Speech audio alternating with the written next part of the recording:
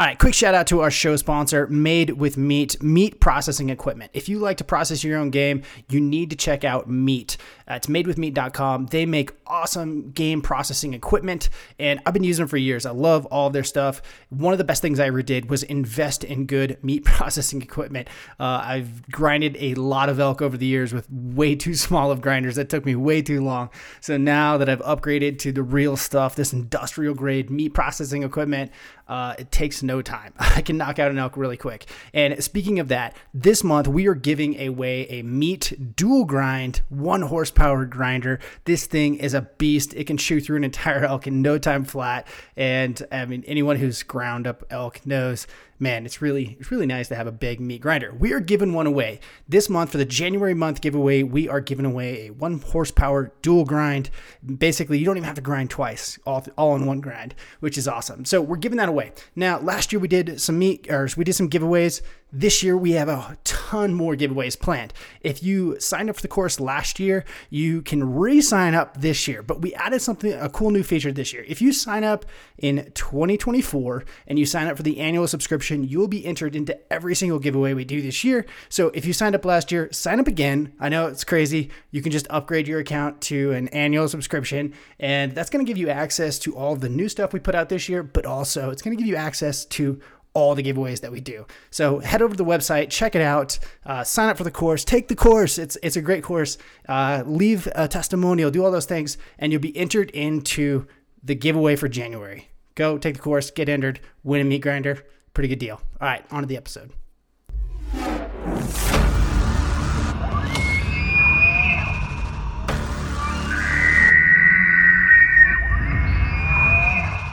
This is the Elk Hunt Podcast, home to everything elk hunting. I'm your host, Cody Rich. From fellow DIYers to elk hunting legends, we have elk hunting stories, tips, tactics, and more to get you pumped for elk season. Join us every week for great elk hunting content. No podcast for it. We don't need intros. We don't need hype. What's up, buddy? How you been? Oh gosh, I'm good, man. I'm kind of glad that my elk seasons are over with. Does it come and go quickly? No, God, no. It comes quickly, but it's slow and going. You know, it's a long season. And I say that it's over with, but we've got cow seasons that run like through January. And I know folks are going to show up that I don't know have the tags, and they're going to call and be like, "Hey man, I need some help." And I'm a sucker, so I'm going to say yes, and I'm going to go deal with more dead elk. Dude, yeah, you've handled a lot of dead elk. What did you tell me you killed this year? Like 14? 14 this year. Last year, the last bull we killed last year made a career 100,000 pounds of elk. And then I kept, keeping track, but we killed 14 this year, I think. Dude, that's a lot of elk. That's crazy. They're too heavy. This is Yeah. one of the main problems with elk, and I think that people need to get together and find a solution. Elk are too heavy. We need smaller elk. Yeah, like miniature donkeys, but for elk, and we'll just hunt those.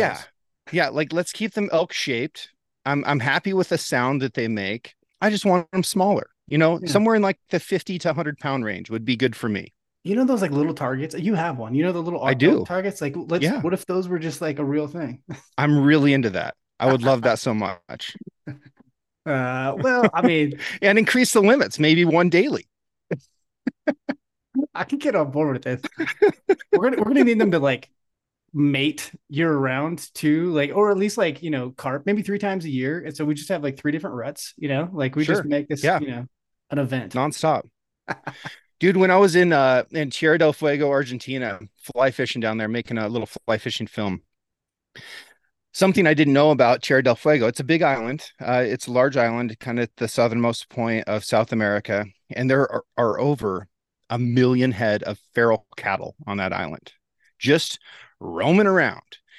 And we would fish from like dark until, I don't know, 10 a.m., 11 a.m. And we'd go out and we'd shoot a calf with the jankiest break action Russian 223 you've ever seen in your life, scope taped onto it, literally.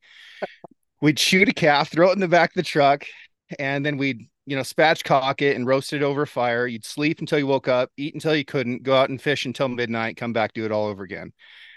And it was just incredible seeing all these cattle acting wild, because I've seen cattle that like winter out, and I learn a lot from cattle that I apply to elk. And I think that a lot of the cattlemen out there don't realize how much elk knowledge they really have, because these bovines do tend to act really similar. So if you've got cattle that spend a winter out, they get pretty darn wild. If they're born wild, like these calves that are born out that never got gathered, and then they don't get gathered until the next year, they're a legit wild animal. So you can really consider the way that they act similar to the way an elk acts. Um, Now, one of the things that was really interesting to your point is because they were just feral cattle, they were out there all year long. And they came into estrus all year long. So there'd be herds of like 100 bulls all together that would just be like constantly basically in the rut, so to speak. Even though those aren't the terms that we talk about it with cattle. So yeah, it was really interesting behavior to kind of see what it looked like for a domestic animal to get overtaken by nature, and what they held on to from domesticity, and what they let go of. Dude, that is fascinating. Like, what was your biggest takeaway, you think? Biggest takeaway is that everything will trend towards wild almost immediately, or it will die. So if you take any domestic species and you put it in a situation where those are the only two options, it will trend towards that wild option and towards survivability, or it will die in the process. That's interesting. What I don't want to get too off topic. I have a topic we want to cover.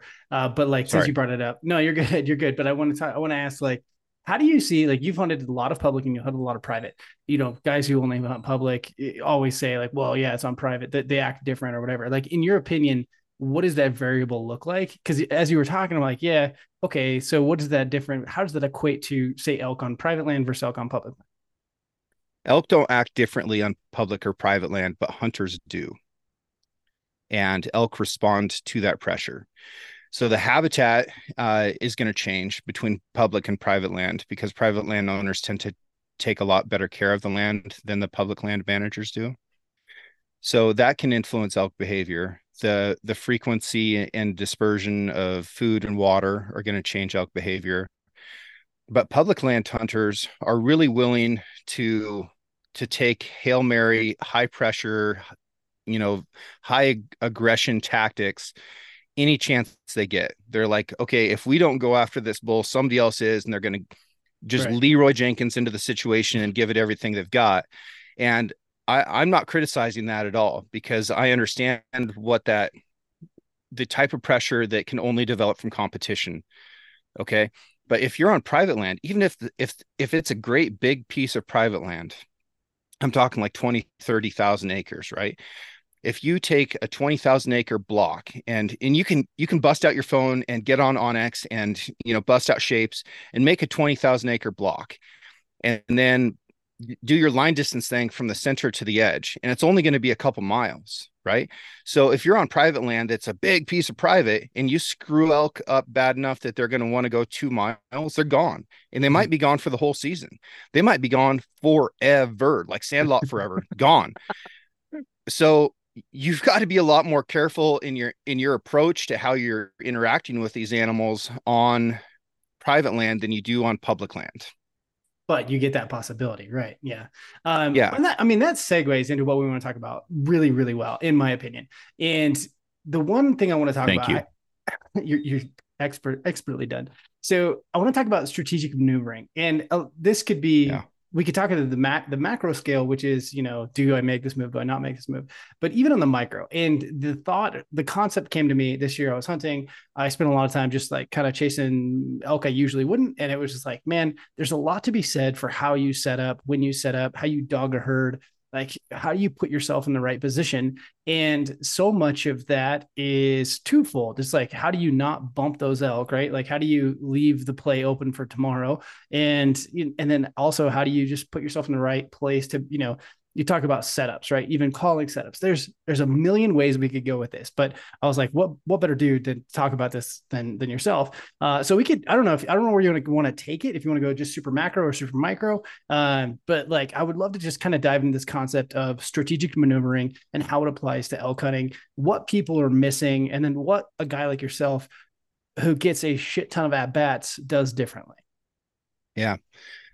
What you're really talking about is tactics, right? And the difference between tactics and strategy from a military or from a definition standpoint is strategy is like big muscle movements, right? Those are the big blue arrows on the map. Like, we are going to go hunt elk in this unit in Colorado, and our strategy is going to be focusing on places that are a mile from a trail and half a mile from water on northeast aspects, right? That's going to be the strategy. The tactics are once you get to that slope or get within striking distance of that slope. And that's where maneuver really comes in. I learned a lot about maneuver as a tank commander and as a tank officer, and I planned a lot of large scale movements where our maneuver was critical not only to our survival but to accomplishing our mission. I think about maneuver in everything that I do, right? If I get up off of my chair to go to the kitchen, I'm thinking about my maneuvers that I'm going to have to make so that I can optimize everything that I need to accomplish for whatever objective I just dreamed up while I was sitting in my chair. I think about this stuff all the time, and I think about it really, really carefully with elk because I guide on private land. And if I screw things up, the worst case scenario is that they leave forever. A bad case scenario is those elk are going to be back here next year and they just learned something about me. To go down that a little bit further, one of my guides and a good friend, Greg Jones, who is a professional USDA wildlife control officer for many years. Dude's a legend. He's killed over 200 wolves, right around 30,000 coyotes. All right. In his wolf stuff, he learned that the wolves were learning him and they were learning his dogs.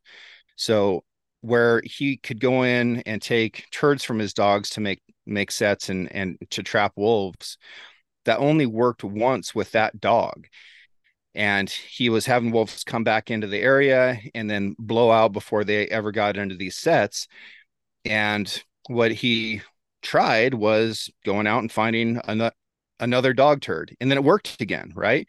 But these wolves were learning him, they were learning his dogs. The elk are doing the same thing with me now in this area that I'm guiding on. And the new guides that I bring on tend to be more effective in calling than I am. And it's not because they're better at calling than I am. It's not that they're better at their tactics than I am. It's that I am also a creature of habit, and these elk have learned a lot of my tricks. They've learned a lot of my sounds. I think they learn. I think they learn my setups. I think that they learn what I smell like, and they do get smarter. And of course they would, right? It's critical if there's a predator that is perennially preying on them during a specific time of year. The elk that don't get killed are going to learn about that predator and learn how to evade him. So I'm constantly having to change up my own game in order to introduce something new to those animals. But something that I've noticed and that I'm definitely dealing with are elk that have learned about me through the mistakes that I've made. Like, that is fascinating. Do you think that's cows? Like, is that lead cows learning what you do? Is that bulls learning? Is it all of the above? Like, how would you classify that? Bulls to an extent, but bulls are so dumb, man. Right. Bulls are they're a really dumb animal, especially once they get filled up with hormones. They're not smart. Um, and their aggression far outweighs their caution. Uh, during separate and distinct phases of the rut through September and October. We talk about the rut in September, but really that's incorrect to do so, because the first estrus doesn't really begin until almost the end of September. Uh, this year I experienced more bugling, rutting, and fighting activity in October than I did during September, and that was fascinating. And it also supports what I was seeing on the ground, which is that there was far more second estrus calves than there were first estrus calves. But so yeah, I think cows are the biggest part of the game. The ladies are smart; they got the brains. They hold the purse. Anybody that says that bull picked up his cows and took off, uh, man, you're probably anthropomorphizing that situation a little bit. You can't Right. push a string. Yeah. He's it's not a border collie. That bull tends to be at the back, right? And that's where he can follow along. He can smell all those females that are in front of him. But I think you have to beat the cows. You have to defeat the cows. And as far as like the lead cow, I look at that as employee of the week. The lead cow is not the same individual year round. It changes often, maybe even day to day, depending on where they go. So I think the different cows are experts in different areas, and whichever cow tends to be the best expert at whichever area those elk end up in becomes the lead cow in that moment. That's interesting. I 100% believe that and have seen that as well. And yeah, dude. So okay, so I want to dive into kind of like the nitty gritty. Let's start there, and Yep. I'm gonna give you a case. This is pretty classic. I think a lot of people have probably been in the situation where it's like, okay, daylight, we find these elk. And it doesn't work out. We don't call them in, but now we're starting to follow them. And once you're in that dogging the herd mode, it's very, very difficult because on one hand you're like trying to, in theory it's like loop around and get in front of them. Easier said than done. I'm just trying to keep up there, boss. But how do you, when you look at like maneuverability, what's your strategy once you get into that dogging the herd vibe? Is it to back out? Is it to change tactics, or do you keep following, like getting into that situation? So you've got a couple problems going on when you're dogging a herd. One is that the best I can tell is an elk herd that is leisurely traveling in the morning is doing so at about 4 to 5 miles an hour. And you have to stop to set up, right? A bull very much wants not to come back to a place that he just was. Uh, it can be very exciting to follow a herd. The bulls tend to be following and bugling. They'll bugle at you, so you feel like you're getting interactions. You can get bulls to stop and check up for a little bit, but as you get closer, he's going to leave again. So it's really, man, it's like that girl who was a junior in high school when you were a sophomore in high school, and she's just leading you on. You're never going to catch up. All right, so let her go. Let her go. Just got Let oddly that herd go. specific. Yeah. Um, and man, what I've been doing the past couple years, in because I've dogged herds for many, many miles. Typically a morning hunt for me ends up being around 6 miles. And that's 5.5 more miles than I want to go. Uh, and 3 or 4 of those are going to be just following that herd out until they get into bedding cover that I cannot bump them out of, because that's a cardinal sin in my situation. So then I have to pick up and turn around and get back and get away from them. So I've got another chance with these elk in the future. I've put on so many iterations of that. I could probably calculate how many miles I've spent making this mistake, and it would be well over 100 miles of making the same mistake over and over again. So what I have started doing is, if I cannot catch that herd, and man, I am with them in the dark. Like, I go out in the dark. If I can locate these elk, which I typically can, I am like jogging slash faster than jogging to get as close as possible to them. And oftentimes I'm within archery range of a bull in the dark. And that's really easy to do. The ground is still wet from dew. It's quiet. Elk don't see all that well when you've got those kind of witching hour light, especially before it's shooting light. So you can really get in there close. And I think it's a great opportunity to maneuver yourself into that position aggressively, have the wind right, and then in the first seconds of shooting light, like as soon as it's legal shooting light, you need to kind of throw everything at that bull. And a lot of times you can get them to hook up right then. And if it doesn't, then it turns into that foot race that ends with the elk in bedding ground and you not catching them. If you're on public land and they get into that bedding ground, now is when you need to pull back and wait for hours and do so far enough away that they're not going to wind you no matter what. So we've got the speed element going against us. The other thing we have going against us is that they're probably feeding into the wind.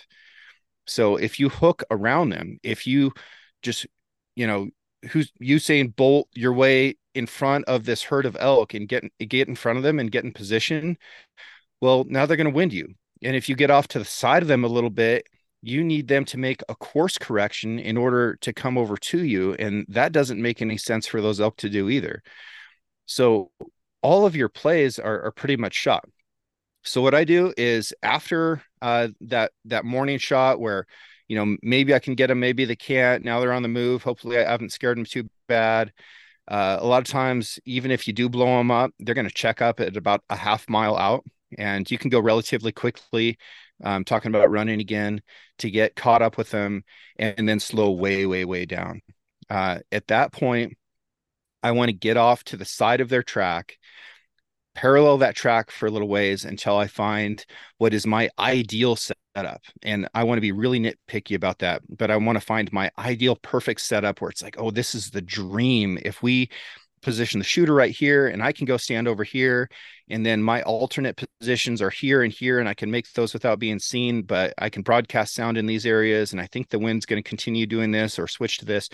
I find my ideal setup and I'm going to drop anchor there and I'm going to wait. And what I have found over the last 2 years in particular is that there are bulls that are like 45 minutes behind that herd, and they're so vulnerable. They're incredibly vulnerable.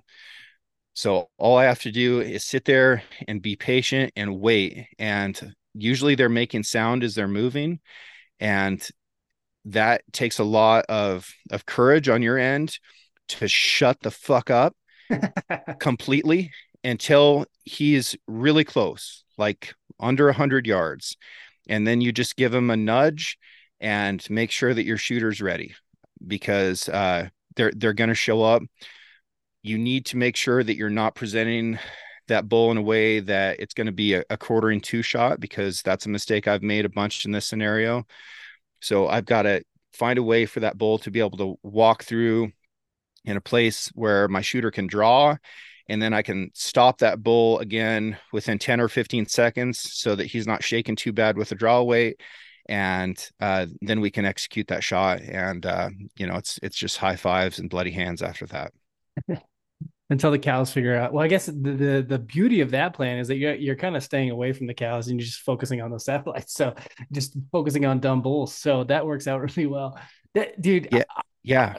I really think that the majority, I hate to pick on newer elk hunters, but like the majority of people's system, and we talk a lot about systems here, is like, oh yeah, I'm going to go out and I find these elk at daylight, and then, I work them back, and all of a sudden you're hunting them in the worst opportune time. They're head down, walking 5 miles an hour into the wind. Good luck catching. And then guys like, oh, I'll come back tonight, and like they come back and try to expect you're hunting with this very difficult times. And like, it's fun. It's action packed. Like you said, I spent a lot of years, so many years chasing elk, thinking I was He-Man, just bugling, for miles across canyons. And like, it was so fun, but like, you realize that like, man, very few of those opportunities work out into opportunities.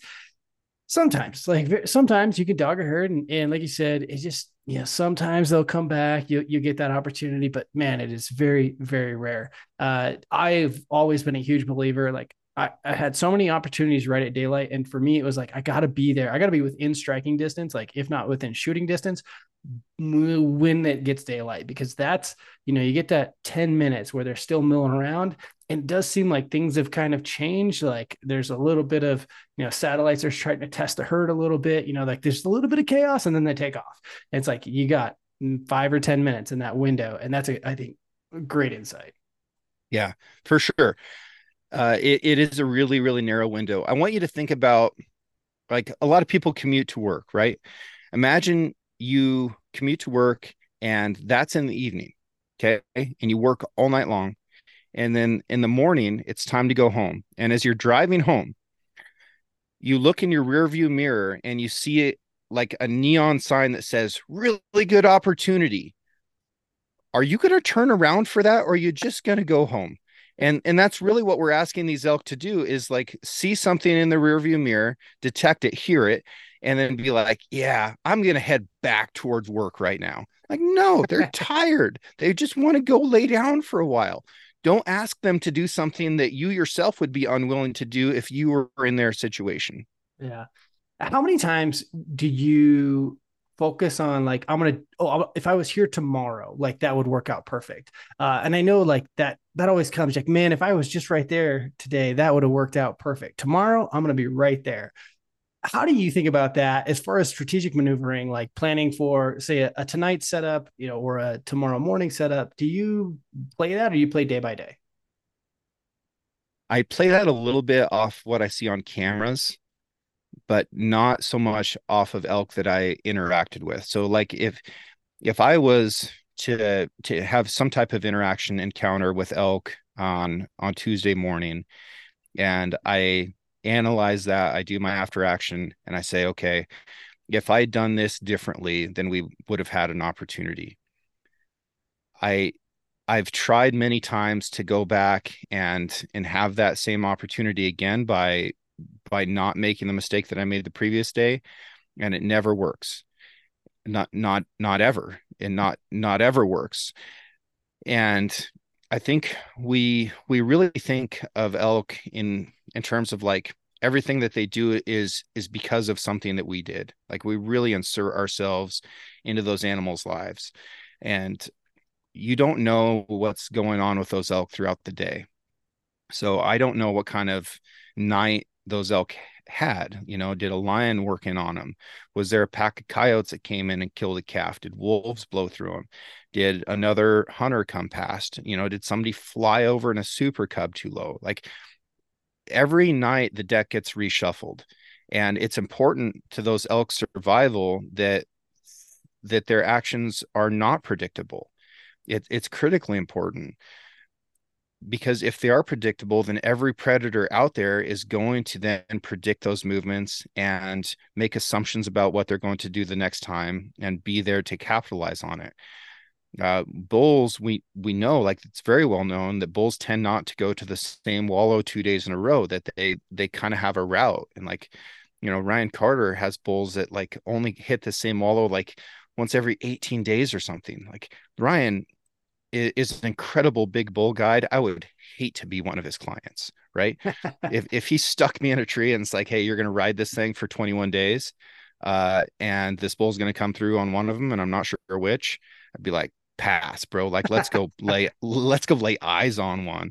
Yeah. But he's incredibly effective because he believes in his own system, and his own system works really well. So yeah, I think about predicting elk behavior in the same way that I think about counting cards. And if you feel like you've got a good count on the deck, and then somebody comes up and shuffles that deck, you can't make the same assumptions you had because new information is in place that you're unaware of. Right. Well, that kind of gets into this concept of, I talk a lot about being within striking distance versus getting way back and kind of seeing big picture. And I don't think enough people kind of balance those two. I spend a lot of time like I want to see the whole playing field. I don't want to just hike into somewhere and assume that there's going to be out there and that it's going to work out. I'd rather be able to see the playing field, but then I also want to be within striking distance when I need to be. Like I need to be close enough to make something happen. The worst thing you can do is be a mile away and you're like, oh, if I was there right now, that would work out. Because just like we talked about, you'll never get that opportunity again. So when you think about like the strategic maneuvering of say getting in there super tight, ready to go at day when the clock starts at daylight versus like, okay, I need to be back. I want to see what these elk are doing and then make a move. Like, how do you kind of balance those two objectives? That's really terrain dependent for me. And you've seen, the public land terrain that I hunt is is uh is vertical, right? So within that verticality, it offers me the ability to glass it from a long ways away, where I guide is flat. So I'm unable to glass this at all. So my only way of going out and detecting animals is through sound. So uh because I worked like 530 hours in September this year. So my average day was over 18 hours a day, and I did it every single day of the season. I cannot take my 3.5 hours of sleep and dedicate part of that to going out at night and finding elk. So I need to just find them in the morning and and get after it from there. So I'm going to leverage technology to help me with that. And in the places where you can use game cameras, like you need to be doing that. If you can use a cell camera, you need to be doing that, uh, because it's just going to provide you with a lot of information that you can collect without putting your scent on the ground. When you like a lot of times you're moving through, say it's dark or whatever, how do you think about not bumping elk? I think whitetail hunters get like it's very like, okay, I can't go this way, I can't go that way, stay out of it. Do you think about that with elk? And I guess yours is going to be a little bit different than say mine, because again, you're hunting private where you really really don't want to bump them, like that's the last thing you want to do. So I'm just kind of curious, like how do you think about trying not to bump elk when you're trying to find elk? And then how would that be different if you were just Joe Blow hunting public land? If it's dark and I've got the wind, I don't even really care that much if I bump them. Like I'm pretty aggressive with my movements in the dark. Uh, and I'll either use a night vision goggle or uh, or no light at all. And I think headlamps save a lot of elk. I've seen elk spook from a huge distance from headlamps.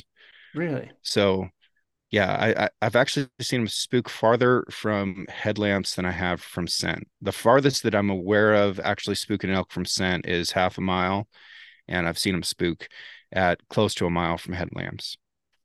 So if I'm Interesting. moving in the dark, I'm moving aggressively. I don't really care if I make sound, elk are loud. But what I found is the elk that I bump in the dark, they startle, and that's it. And as long as you don't follow your natural inclination and go completely silent and not move at all after that, like that's the mistake, right? If you startle elk in the dark and then you freeze and the only sound that you make is your heartbeat, elk are going to be really really leery, because you can't be silent and convince them that nothing happened. You can't gaslight them out of that situation. So go ahead and make a little bit of noise in a way that isn't threatening to them. Grab a stick and make it sound like there's a squirrel messing around over there and gaslight them that way. But don't make them think that they're try and make them think that they're crazy people and that they didn't hear anything at all, because that's not going to work. Their guard is going to be up, and as soon as you increase their alertness to that next stage, then any mistake you make turns into a big reaction. So if I startle elk in the dark, that's not that big of a deal. I'm going to find ways to calm them back down again, hopefully without having to use an elk sound, but I'll use a calf sound if I have to. And then they'll be like, oh, it's just a dumb calf that like ran into a tree or something, when really it was me that ran into the tree. Yeah, there's nothing scarier. Well, the only thing scarier than wrestling in the brushes is when it stops. Yeah. Right. Same thing, right? If that was you and you're just tootling along throughout your daily business and you hear something, you stop and you're like, what was that? And then you hear absolutely nothing, that's a problem. But Yeah. If it keeps yeah, going, you're oh, okay. right. Yeah. If it's like, oh no, that's just a squirrel and I'm panicking because I thought it was Bigfoot and I'm an idiot, Yeah. then yeah, you can just move on. Yeah.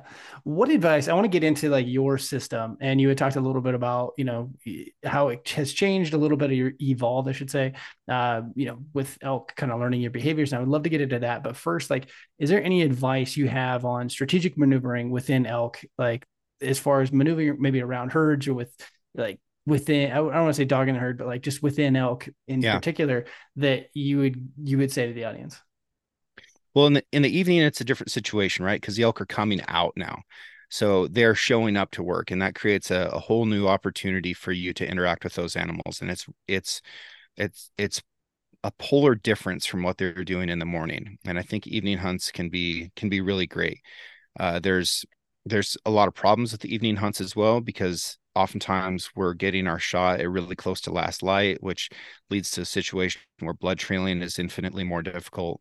And then we're also fatigued ourselves because we're diurnal animals, and your inner bitch is going to tell you to leave that animal and come back in the morning. And if you find it with an elk, that meat's gone. So if what I've found is, even like 30-degree, 20-degree nights, if you leave an elk out there overnight, you're losing at a minimum half of it, if not all of it. So I'm really cautious about taking evening shots, and I don't like doing it. I far prefer taking morning shots, but evening shots are great opportunities to interact with elk. As far as maneuvering around them, it depends what your objectives are. Now, are you hunting a herd bull? Are you trying to get a bull? Are you trying to get an elk? Uh, that changes up a little bit. If you're trying to get to the herd bull, something that you have to deal with is figuring out how to get rid of satellite bulls without scaring the rest of the herd. And what'll often happen is you'll start calling elk, and you'll hear a bull hook up. You're like, okay, we're going to get this one. You make your setup, call that bull in, and he's a satellite bull. Well, in the 10 or 30 minutes it took you to do that, the rest of the herd is gone, man. Uh, so you can hang out and have a staring contest with that bull and lose even more time. Or as soon as you detect that he's not the bull you're going after, you need to find a way to get rid of him that doesn't give him a psychological scar that you're going to have to deal with next year when he is a shooter bull, right? A lot of people just freeze up when that elk shows up, and they're like, oh gosh, don't spook him. He's not a shooter bull, but we're not going to do anything. And that elk is going to come in, he's going to stop, look, he's not going to see what he wants to see. He's going to start to circle around. Um, he might, if he catches somebody like letting their bow down, now he's going to start barking. That's a problem. And now nobody wants to move. uh, I like to just scare him off early. So as soon as that bull shows up and he's not the bull you want, it's a spike, it's raghorn, whatever, you need to get rid of him right now. And the quicker you can do that, the better it's going to be for you and for your interaction with that bull in the future if you're coming back to hunt this area again. And as soon as he comes through the timber, if it's not the right bull, take your hat off and wave it at him. Do something to like startle that elk away, and he's just going to run off. And then you can continue on, you can catch back up. And there's been times where I've had to call in 3 or 4 or 5 satellite bulls just to get to the herd. And it's exciting, it's exhausting, it's really it takes a lot out of you emotionally, because you can't score a bugle, right? You don't know what that bull's going to be when he shows up. From what he sounded like, shows up, he's the wrong bull. It's like you go from high to medium. It's not really a low, but now we've got to get rid of him and go and do it over and over again. And if you call in 4 or 5 bulls in 2 hours trying to get to the herd so that you can maybe get a crack at that herd bull, uh, man, you are just like spent. Yeah. And guys that come back to the lodge after hunt like that, it looks like they're made out of jello. They just pour themselves into a chair, and like they can't hardly get their boots off. Like, wow, that was an incredible elk hunt. And truly it is, but you've got to be able to get rid of those satellite bulls quickly in order to get to the herd bull. So that's a major consideration. Dude, One thing that you can do.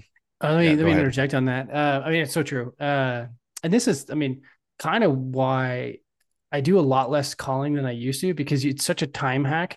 If you get into like areas where you have a high bull to cow ratio, you have a lot of satellites work in an area like you said, you could burn 4 hours just calling in Yeah. every single bull. And guess what? Almost every bull is going to come in before that herd bull. That's a whole nother topic. But like you said, I've also found, you calling that spike, I would rather just run at that spike and get him that like way out of here than have him Yeah. bark. Because Yeah. so I used to do that too. Is like you call on a spike and you're like trying to be sneaky, you're trying to like, okay, I'll just go around you. And then you're not giving enough to scare him. So he's just gonna sit there and bark at you. And it's like, and then Right. you're screwed. And so Yeah. I've multiple times just like ran out there and like chase him off, especially, if the herd can't see me, I can just kick him. Like I want him to run away. Sometimes they like run right into the herd. That's happened. But yeah, just like you said, I think people, try to not scare him off or whatever. Like try to like, oh, let's let this pan out, like see where this goes. And they're gonna start barking and it's just gonna waste more time. Like you just don't have the time to deal with it. Or they're going to get downwind and they're going to be like, oh, that scenario equals humans, Yes. right? And then you just made a really smart young elk. Yeah. Yeah. Have you ever thought about the ecological uh, implications of hunting herd bulls? No. Tell me. Well, it's okay. Okay, you go first, and then I'm gonna have like my rebuttal to this because herd bull is, I think, a funny term Yeah, that like that changes daily. Like, someone could share. Everyone's like, "Oh, yeah, I just want to share a herd bull." Even mature bull. I see guys posting like, "Oh, just looking for a mature bull." I'm like, "Well, what is that by definition?" Like, I would love to know because that can change day to day.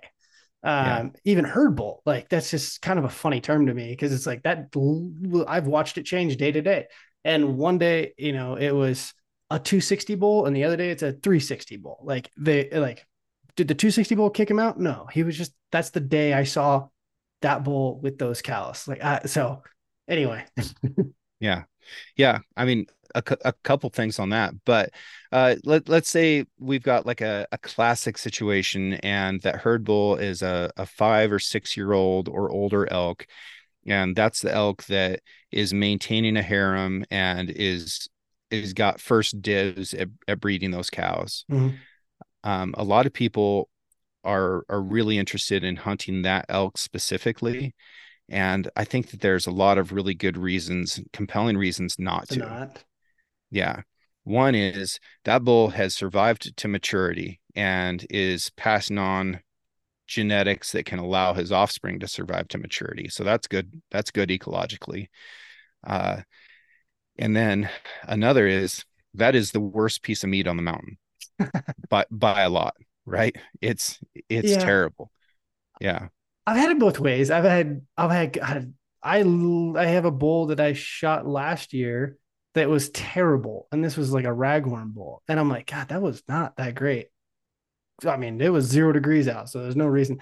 And then I've had, the big bull I killed in 2019. That bull was delicious. So like, I've had to go both ways. I would say, by and large, yes, like big bulls are old, tough, like not as good. I'm just looking at like, to me, it's like it's what we eat. Like it's not like I have it like, oh, throw this out and eat the cow. So like to me, it's like it's what we eat.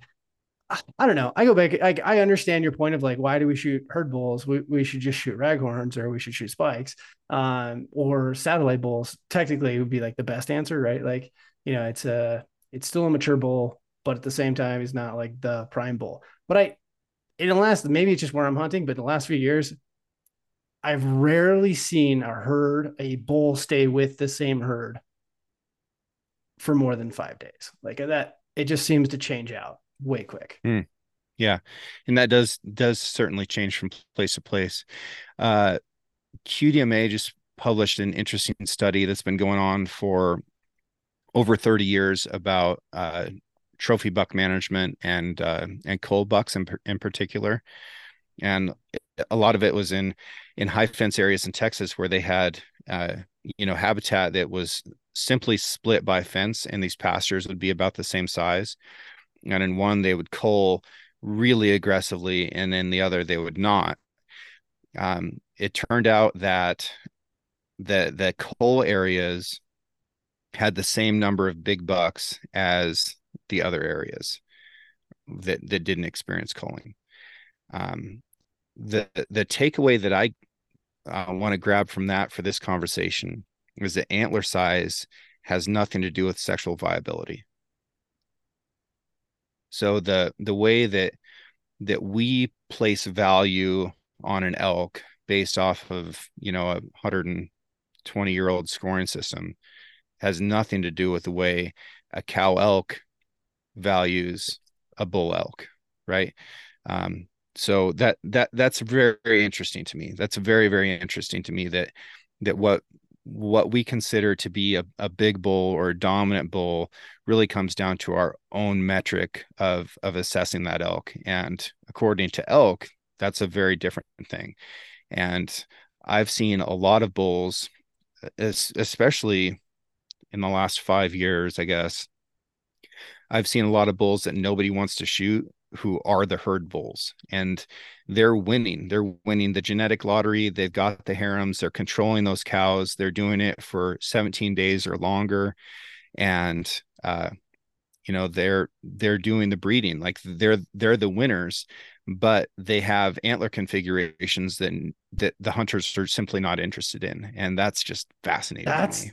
I mean, that's interesting. Yeah. And that's, I mean, to your point, like you're like, okay, and we're letting this bull breed all of our cows.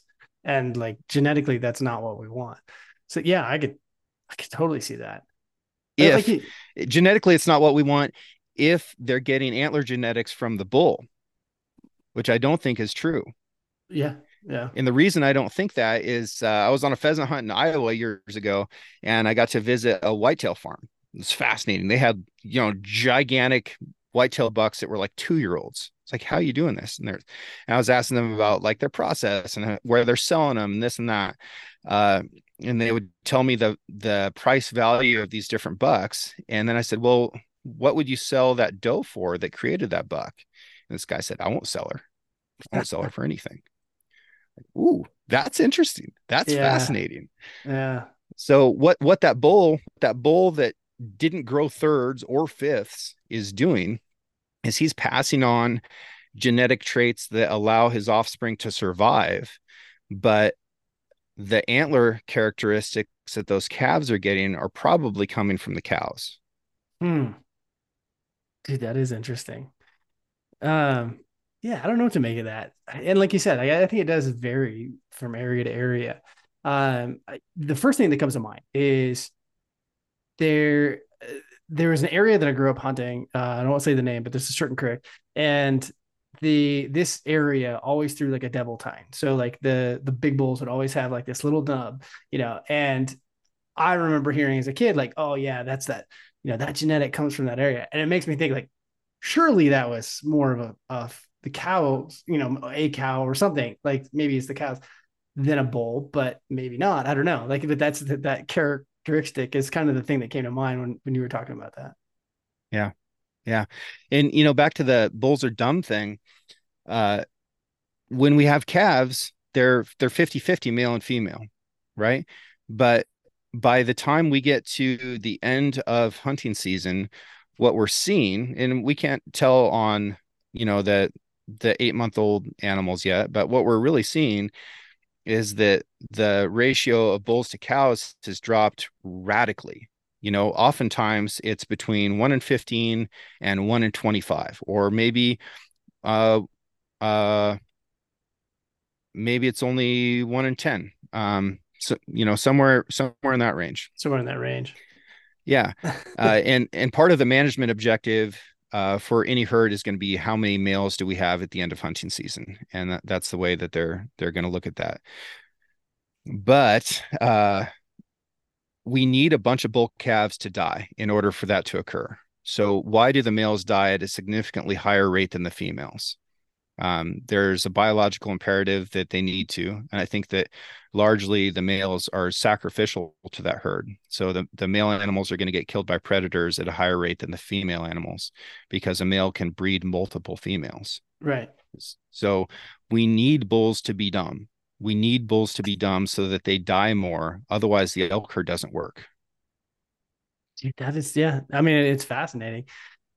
What what's your best resource that you have come across? I know you have read a ton of stuff, a ton of reports, papers. on elk biology, elk habits, elk habitat. What are a couple of your favorites? Hmm. So I used to just read books, and I would go cover to cover, and then I would come back and I would intensely read the sections that I felt like were pertinent to the questions that I had. Now I just read scientific journals, so I go to Google Scholar and I get a lot more pointed in what I read, but I don't want to read anything that is published on a website that sells a product. That's if they advertise for the sale of a product, or if they sell a product, uh, the information that you get there, it could be good, but you need to come into it with a degree of suspicion, because the information there is built in a way to incentivize you to make a purchase, and that's the only reason that that information exists. So it's tainted right off the bat. Whereas if you read it in a scientific journal, then it's going to be peer reviewed literature, which means that somebody has to write it. And then somebody else who knows a bunch about the subject has to read it and has to look at your data and say, yes, you came to good conclusions based off of this data. And I'm going to put my name and reputation on the line in order to support that. That means that that information has been vetted, and the only real gain for the people that are putting that information out is to display that they have the ability to collect and present good and new information. So that's the value of going through something like Google Scholar to investigate and to learn about animals, rather than going to some other publication. This is a whole rabbit hole you dive into, because I do think that like you have grants, and I do think that like the grant process, and that does not negate the incentive structure of all papers. And so like, do you want to talk about grizzly bears, or do you want to talk about trying to think of like a caterpillar or something that has, Mm-hmm. very little value or something of that. And so like you tend like to say there is no product, there is a product, because scientists and writers get paid because they, get grants to do these things. And so in some way, there's a fucking product. There is, there is, and I think that is just the nature of reality, but we need to limit what we can. And I'm Right. going to trust peer reviewed information a lot more than I'm going to trust something that's just, you know, like the articles that I write. Okay. I put a lot of effort into making sure that I get everything as correct as possible, and that I'm presenting this information in an honest way that is understandable and interesting to a really wide audience, right? But if you read one of my articles, between every third paragraph, there's going to be an ad for you to go buy something. And, you know, with a structure of what I'm writing, I'm not the beneficiary of somebody making those purchases. I make X amount of dollars from writing an article, and that's it. And if a million people read it, that doesn't change my bottom line at all. So I Right. still have some fidelity there. But that's a relatively rare case, and you're still getting sold something. And nobody is really going through, except for the readers. The readers go through and they fact check me to pieces. But nobody's doing it before I published it. So Right. if you're coming into it with love in your heart, and you trust me, and you're just going to read this thing and try and glean whatever information you can from it, some of it could be unintentionally wrong, and that's just because nobody's come along and like really torn this thing apart before it was ever published. And that's really the difference between like commercial literature and scientific literature. Yeah, I'll give you that. Um, if you could point the audience at one article that you've recently written, which one would you recommend? So I wrote a big series this year called Never Miss Again, because what I realized is that it's not so much that I love hitting the targets, that I hate missing it so much. Um, so that's my goal, is to not miss, right? More so than it is to actually hit what I'm aiming at. And I understand the conflict in what I'm saying here. My final article in that series was about mental management, and I think that shooting skills are relatively basic from the physical aspects of it. Our equipment is very good these days. It's so much better than it was even just a few years ago. Our ability to learn techniques for manipulating that equipment is better than it's ever been. So you can learn how to shoot a bow or a rifle or a pistol really quickly by, watching some videos and reading some articles and practicing a very little bit. And you can be proficient at the ranges that you need to be proficient at to go out and hunt. The reasons that people miss are mental management issues. So the final article that I wrote in that series was 5 techniques for managing your own mind so that you can go ahead and do those basic physical things you need to do to make a shot. So maybe start with that one. And if you think that I'm, less than 70% full of shit, then you can read the rest of them. And where do we find that one at? Guns America, Hunt 365. Nice. Well, as always, man, good to chat with you. Yeah, a wealth of knowledge. James is a great podcast, great writer, all these things. Go check out his podcast, the Six Ranch Podcast, and check out your articles. What all magazines or what all publications are you writing for? Currently Hunt 365, and then I got on the cover Outdoor Life this year, so I'm pretty proud of that. Big guy. Woo-hoo. I know. Big That's guy. kind of cool, man. That is I read really that one cool. when I was a kid. Yeah. That's big time, man. Congrats. That's freaking Thanks. awesome. Thanks. All right, buddy. Well, thanks again. And let's chat soon. We need to meet up in person before too long. It's been a very, very long time, man. It's been a while. Yeah, let me put a bow on this subject real quick. All right. Yeah. I think I can do it fairly concisely. The thing that I want you folks to be working on and trying to learn is throttle control. So you need to know when to go fast and when to go slow and when to stop altogether. And the only way to do that is to experiment, and then after analyze your results and think about what went well and what could have went better, and then start making those adjustments. But throttle control is everything for maneuver. Like, don't let them smell you, don't let them see you, don't let them hear you if you can avoid it, but learn how to control tempo. And that is what makes all of the difference. And play for tomorrow. Yeah.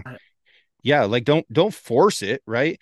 But like sometimes you've just got to go for it if it's the last day, but you've still got to learn how to control the throttle, even if you are on your Hail Mary play. Yeah, absolutely. All right, man. Well, I appreciate it. Thanks so much. Okay. Thanks, brother. Yeah, go kill some ducks, man. Yeah, gonna. Alrighty, guys, thanks for tuning into the show. If you like this episode, do us a huge favor and share it with one of your hunting buddies. Also, if you want a free hunt planner, be sure to go check the link in the show notes. It's 100% free. You can download our hunt planning tool, which is a great resource for kind of keeping track of all of your hunts, your hunt plans, your points, all of those things. Pretty great resource. Go check it out. Links in the show notes, or you can check our website, www.elkhunt201.com.